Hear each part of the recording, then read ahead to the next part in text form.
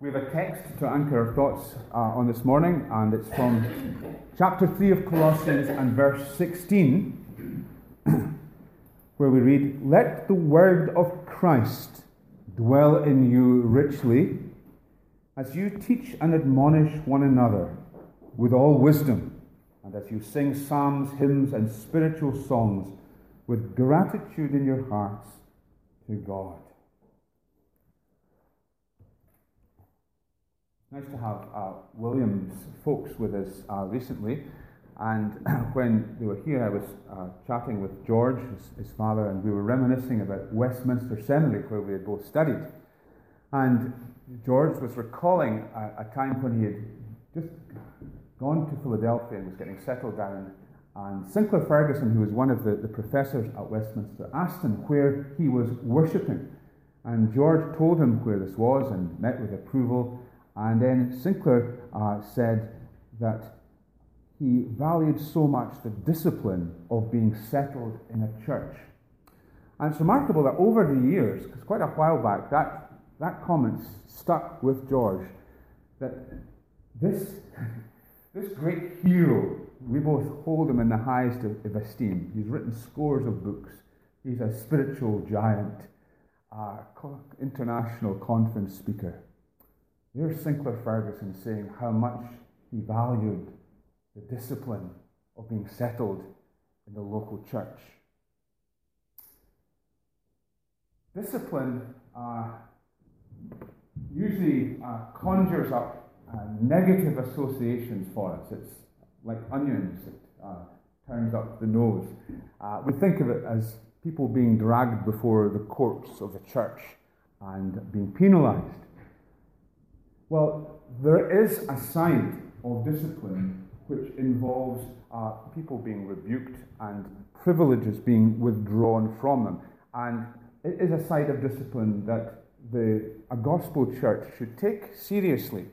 And we find in the New Testament a lot spoken about it. Paul warns in the Corinthians that a little yeast leavens the whole batch of dough. We would say a rotten apple spoils the barrel.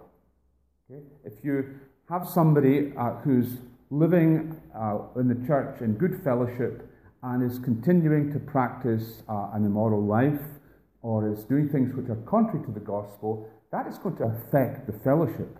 It's also going to affect the standing of the church in the community. And so there are disciplinary procedures. There is a process involved.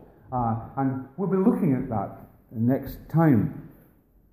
But when that happens, when somebody is brought to the attention of the church session before the elders, the aim is always, scripturally it's quite clear, the aim is always that there should be restoration. That the person should acknowledge sin and should be restored to the privileges of the Lord's table, or baptism, and should be fully integrated again in the fellowship. Sadly, the reality is that often doesn't happen. That very often there's a complete breakdown when that takes place. And the reason is that biblically there is another form of discipline, and we're going to be calling it formative discipline, that should be part of the church culture before anybody is ever brought to the more negative form of discipline. So that somebody is growing up in an atmosphere of love and correction and encouragement, and therefore responds well, should they lapse, to the more formal processes of discipline. Those of us who are parents know that a child is much more likely to respond positively to correction if they are growing up in a family atmosphere where there is care, where there's love, where there's affection, and where there are real boundaries.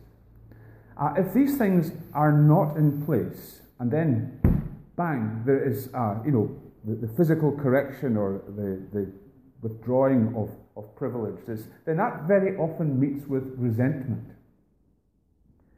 Think what it would be like if you were walking down the street and you saw somebody else's child misbehaving and you pulled them over by the ears to you and gave them a good whack.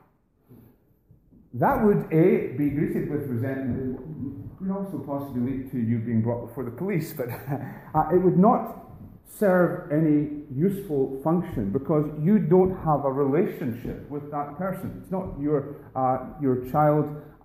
They are only going to respond with resentment to that kind of treatment. So what we're saying is that there is a very necessary atmosphere of discipline within the church which acts as spiritual hygiene, which seeks to ensure holiness within the church. And that formative discipline is something which involves every member. Every member in a gospel church has an informal ministry. That unfolds very often at the end of the epistles. You come to the end of the epistles. Paul's epistles are usually, they usually go like this. You have the doctrine at the beginning, and then the practical outworking of the doctrine. You're united with Christ. A, B, this is how this should outwork in your life. And at the end of his epistles, you get these expressions that we sometimes call one anothering expressions. We have them in Colossians in the chapter that we looked at, where we're to teach one another, admonish one another. You've got to confess your sins one to another. You've got to exhort one another. You've got to forgive one another. The one another is underlining the fact that we are in relationship in the church. No man is an island entire unto himself. We are interconnected, and the church functions in that way. Formative discipline, then, is an essential part of a healthy gospel church. We neglect it to our peril. We neglect it individually to our peril. If we're not part of the ongoing process of what we're calling formative discipline, we neglect it to our peril as a congregation if it's not taking place within the congregation. We're going to look at using Colossians 3:16 as our text. We're going to look at, first of all, the aim of formative discipline.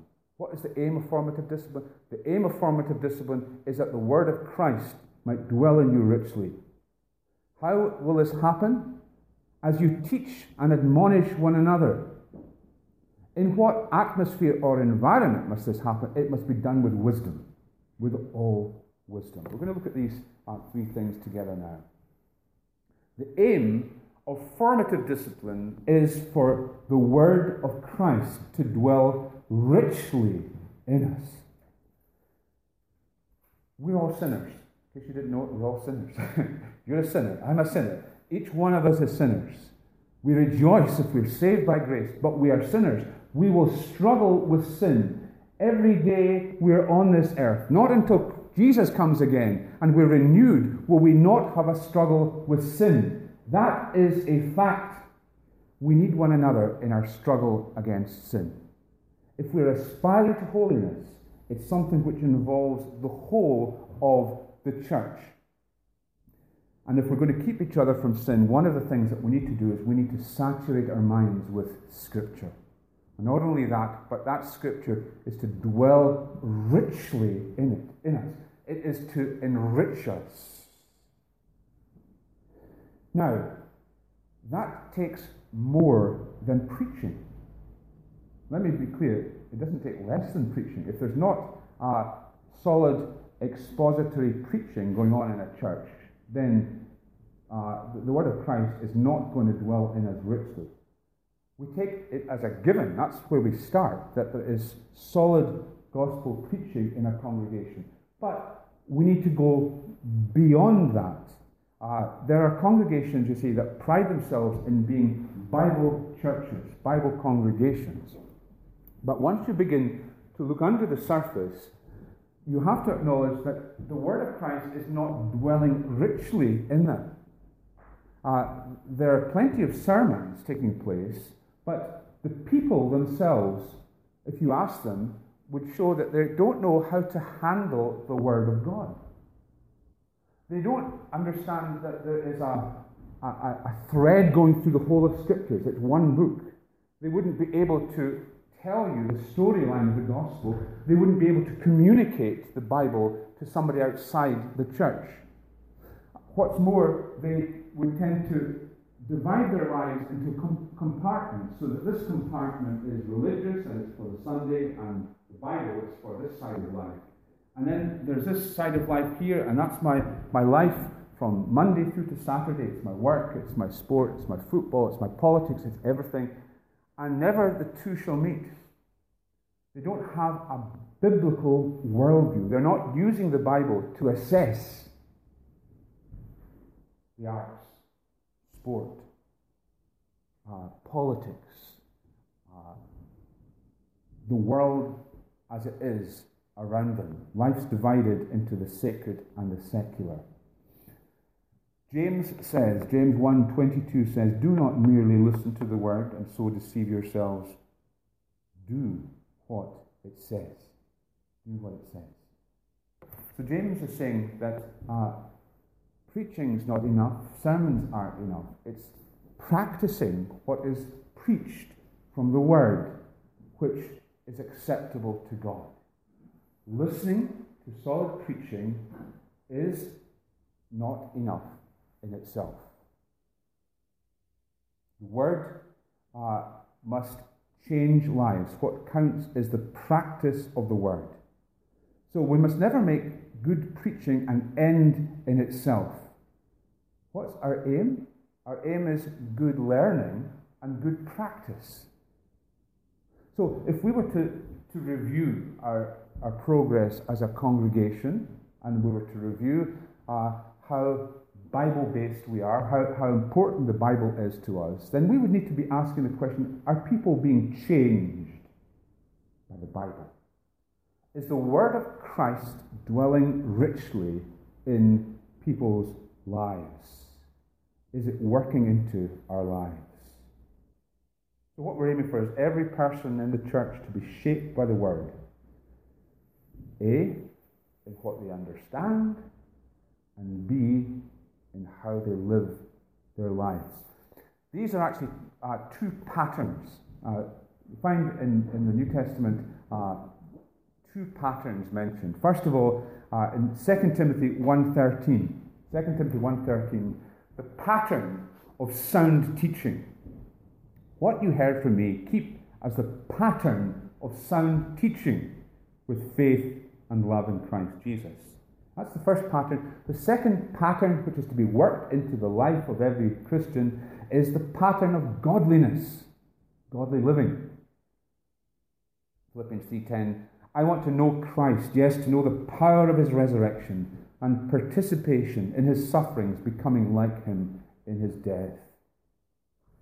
These two patterns are the result, or like the aim, of what Paul is speaking of in Colossians 3:16 when he says, let the word of Christ dwell in you richly. If the word of Christ is dwelling in us richly, then it will result in the outworking of these two patterns. Pattern of sound teaching, pattern of godly living. There must be instruction in the word done amongst the people of God, and there must be molding of behaviour. The word, in other words, will inform and will transform. These are the two patterns that are worked out in our lives. That's the aim then. The aim of formative discipline is that the word of Christ will dwell in us richly, so that these two patterns, sound teaching and godly living, will be worked out in our lives. How is this? Secondly, how is this to happen? Paul tells us in the next part of the text, as you teach and admonish one another. Teaching one another aims to fulfill the first pattern, sound teaching. Admonishing one another aims to fulfill the pattern of godly living. Now notice that what both of them have in common is that they involve Christians being in relationship with one another, building one another up, The Word will dwell in our hearts richly through interacting with other Christians in the fellowship. So let's look at how we grow in our knowledge of the Bible, how the pattern of sound teaching is to be effected in our lives. Common misapprehension is that we only need to come to church and hear a good sermon and we will grow in sound teaching, that the pattern of sound teaching will be seen in our thinking. And so you find in some congregations, people come, hear a good sermon, go away, and really they fail to benefit in the way that they ought to.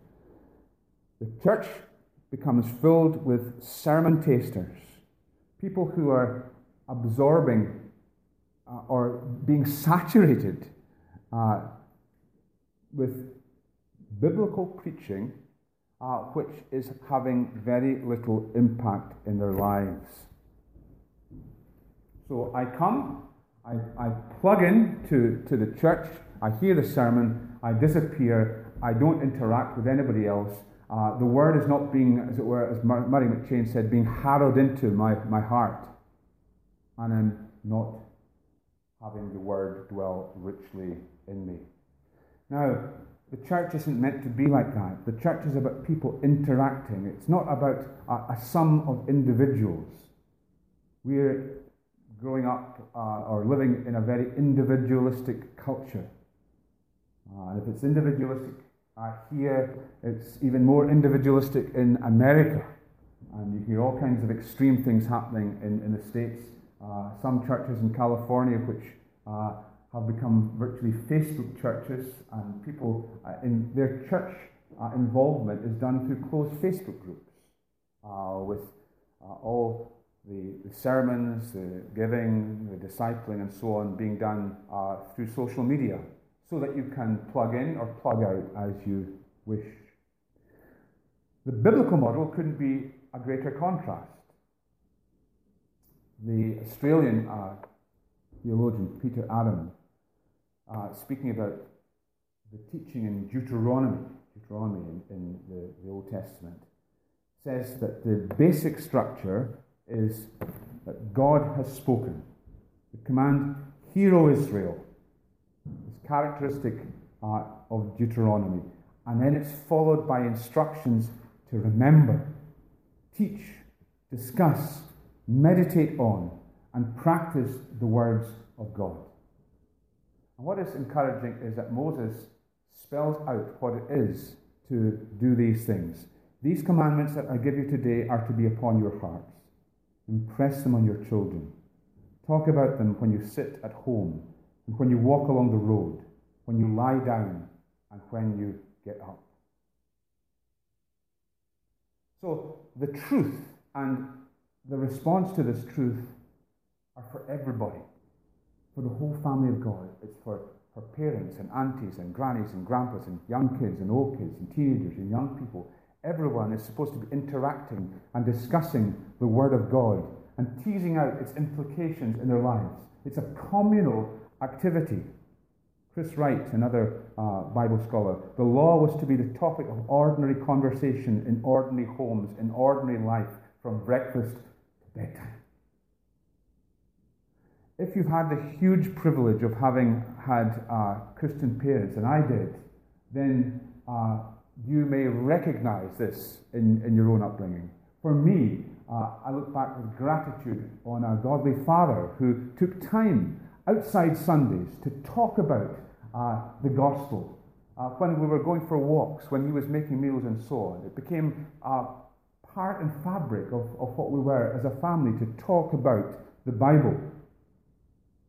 Now, it's biblical to do this, we're commanded to do this, and at another level, educationally, it's sound to do this. There's plenty of surveys have been done on the way by which people retain information. Typically, we're told that people retain just 10% of what they've learned by listening alone. That's pretty humbling for the preacher, that you're going to go out here and remember 10% of what you've learned, of your heard this morning. But that 10% rises to 65% when you're shown and experience and discuss what has been learned. So if you want to multiply by 6.5 times the amount that you're going to benefit from the sermon, then you need to do more than simply listening to the sermon. It needs to be worked into your lives. That is why our Lord Jesus Christ used what was called the rabbinic method when he was with the 12. It's so obvious to us, isn't it? Jesus did not teach the disciples in a classroom. He taught them along the way. He taught them when they were at dinner parties. He taught them through parables, which encouraged them to think and to ask questions. It was an interactive method that our Lord Jesus used. It's interesting, isn't it, in the very text that we're looking at, the tail end that we're not really focusing on, when it talks about our singing in the church.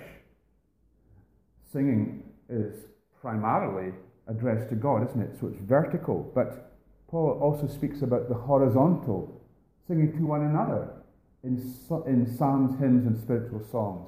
So we are edifying one another in what we sing, and therefore, of course, the implication is our singing should be biblical in its content. But we are interacting in our singing, edifying one another with the truth. So the growth in the fruitfulness and the richness of the word is through relationship.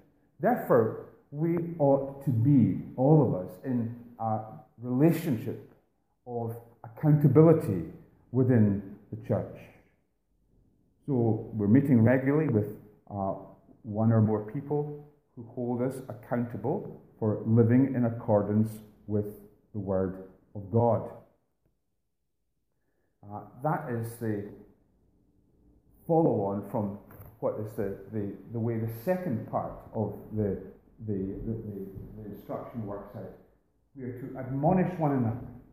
We have the pattern of sound teaching worked into our lives by discussing and interacting and sharing and outworking Scripture with one another. And we grow in the pattern of godliness when we have people who will make us accountable, who will speak to us when we're perhaps going offline, or who will encourage us when we are seeking to please God. Again, these one another commands. We're to confess our sins to each other. 2 Corinthians 13:11. Therefore confess your sins to each other and pray for each other so that you may be healed. Confess your sins to each other. Not all sins are appropriately shared in a public gathering, but many are. And the thing to remember is that sin loves the darkness. It avoids the light. And when we bring sin out into the open, then we gain mastery over it. It thrives when it's hidden away and unacknowledged. Then there's a positive element of not only confronting one another with our sin, but encouraging one another.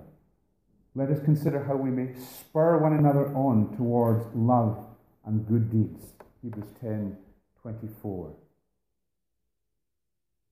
How do we spur one another on to love and good deeds? Well, that's done by example, isn't it?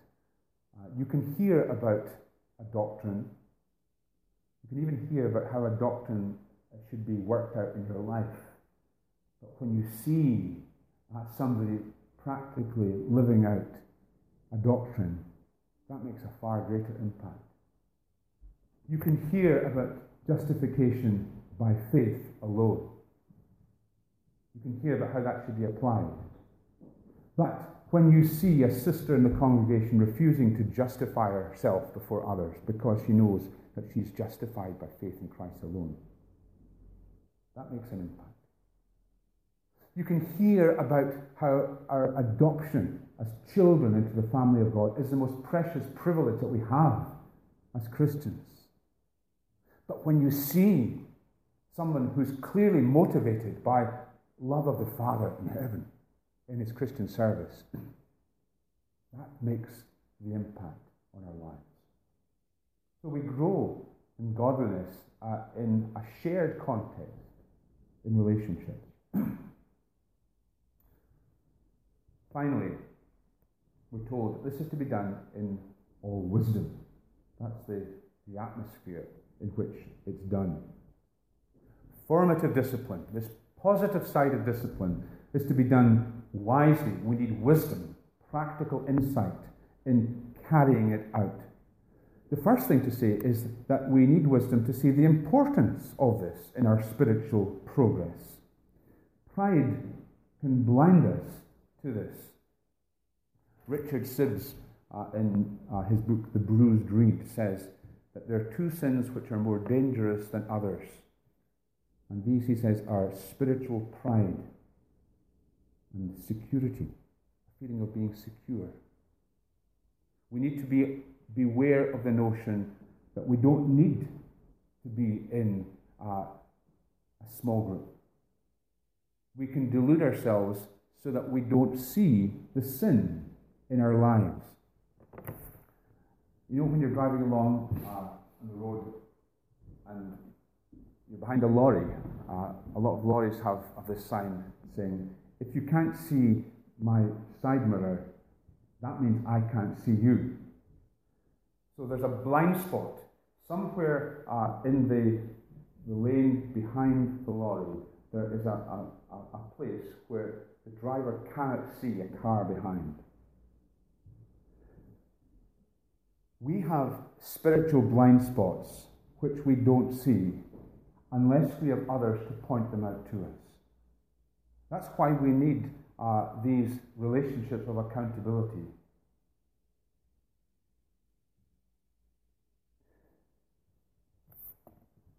Folks who don't engage in small groups are driving on the Christian road with no awareness of their blind spots. We need our brothers and sisters to make us more aware. And that means honesty, means humility, but it means blessing. Solomon says, an honest answer is like a kiss on the lips. So we need to acknowledge that we need these things. Secondly, these things need the right group size. Formative discipline can't really be done in the big church. It's not something that really can be done effectively on a Sunday. It needs to be done in another way. That's why it's important, we believe, for every member to be a member of a small group. Ideally, both a community group and a prayer triplet. The community groups are where the pattern of sound teaching is best worked out. That's the forum where working through what's been preached takes place. And in the interaction that we have there, again to use McShane's words, the seed of the word is harrowed into the soil of our lives. And likewise, the prayer triplets are the best places for developing the pattern of godliness in our lives. Because it's there that we can be open and we can share the things which are challenging us. And we can be exhorted and encouraged by others.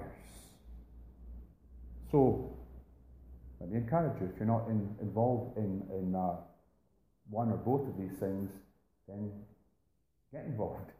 If you want to get into a prayer triplet and you're not in one, then just speak to me and we'll rectify that.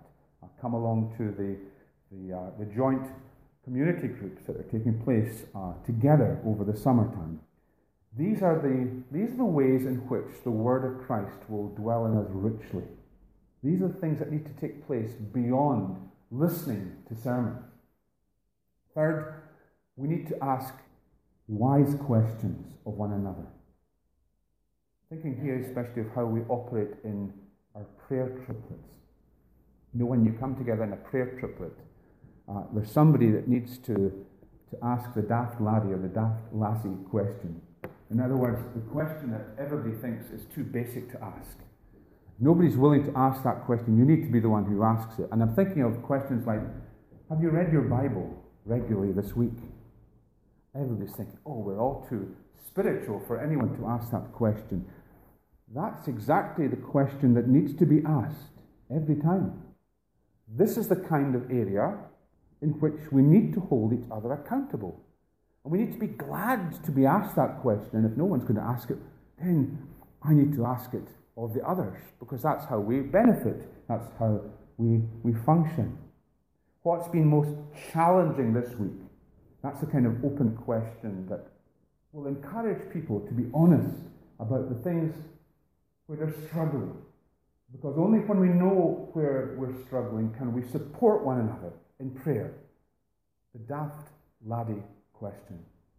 Make sure someone is asking that in the group. Lastly, wisdom in our teaching and admonishing means that we recognize the place of encouragement. Encouragement is so important. Wise progress in the pattern of godliness will mean that there's a healthy dose of encouragement in the mix. Encourage one another daily, as long as it is called today, so that none of you may be hardened by sin's deceitfulness. Sin is deceitful. And one of the ways that it will deceive us is that it will induce a kind of paralysis in our lives. We'll say, oh, I'm no good. There's just no way that I can be any better than I am just now. This is simply the way I am. That's the deceitfulness of sin. And it's so helpful when others will encourage us and even point out to the areas in which we're making progress, so that we can see that the power of sin over our lives has been broken, that we are on the road. You know, when you look at the one anothering passages, you don't get the impression that these are discouraged, downbeat groups of people. They are upbeat. They are victorious in encouraging situations in which to be. We find people loving one another, spurring one another on, and singing to one another with psalms, hymns, and spiritual songs with gratitude in your hearts to God. Formative discipline. Absolutely essential for a healthy church. Let's commit ourselves to that we might make progress in these two patterns: sound doctrine, godly living. Let's pray. Heavenly Father, we thank you for your word to us. Lord, it is our prayer that your word will dwell in us richly. Lord, help us to give ourselves to those biblical means that you have given to us, that the word of Christ might take a deep root in our lives, that it may bear much fruit, that it will be transformational, so that together we may become the people that you're looking for. In Jesus' name, we ask this.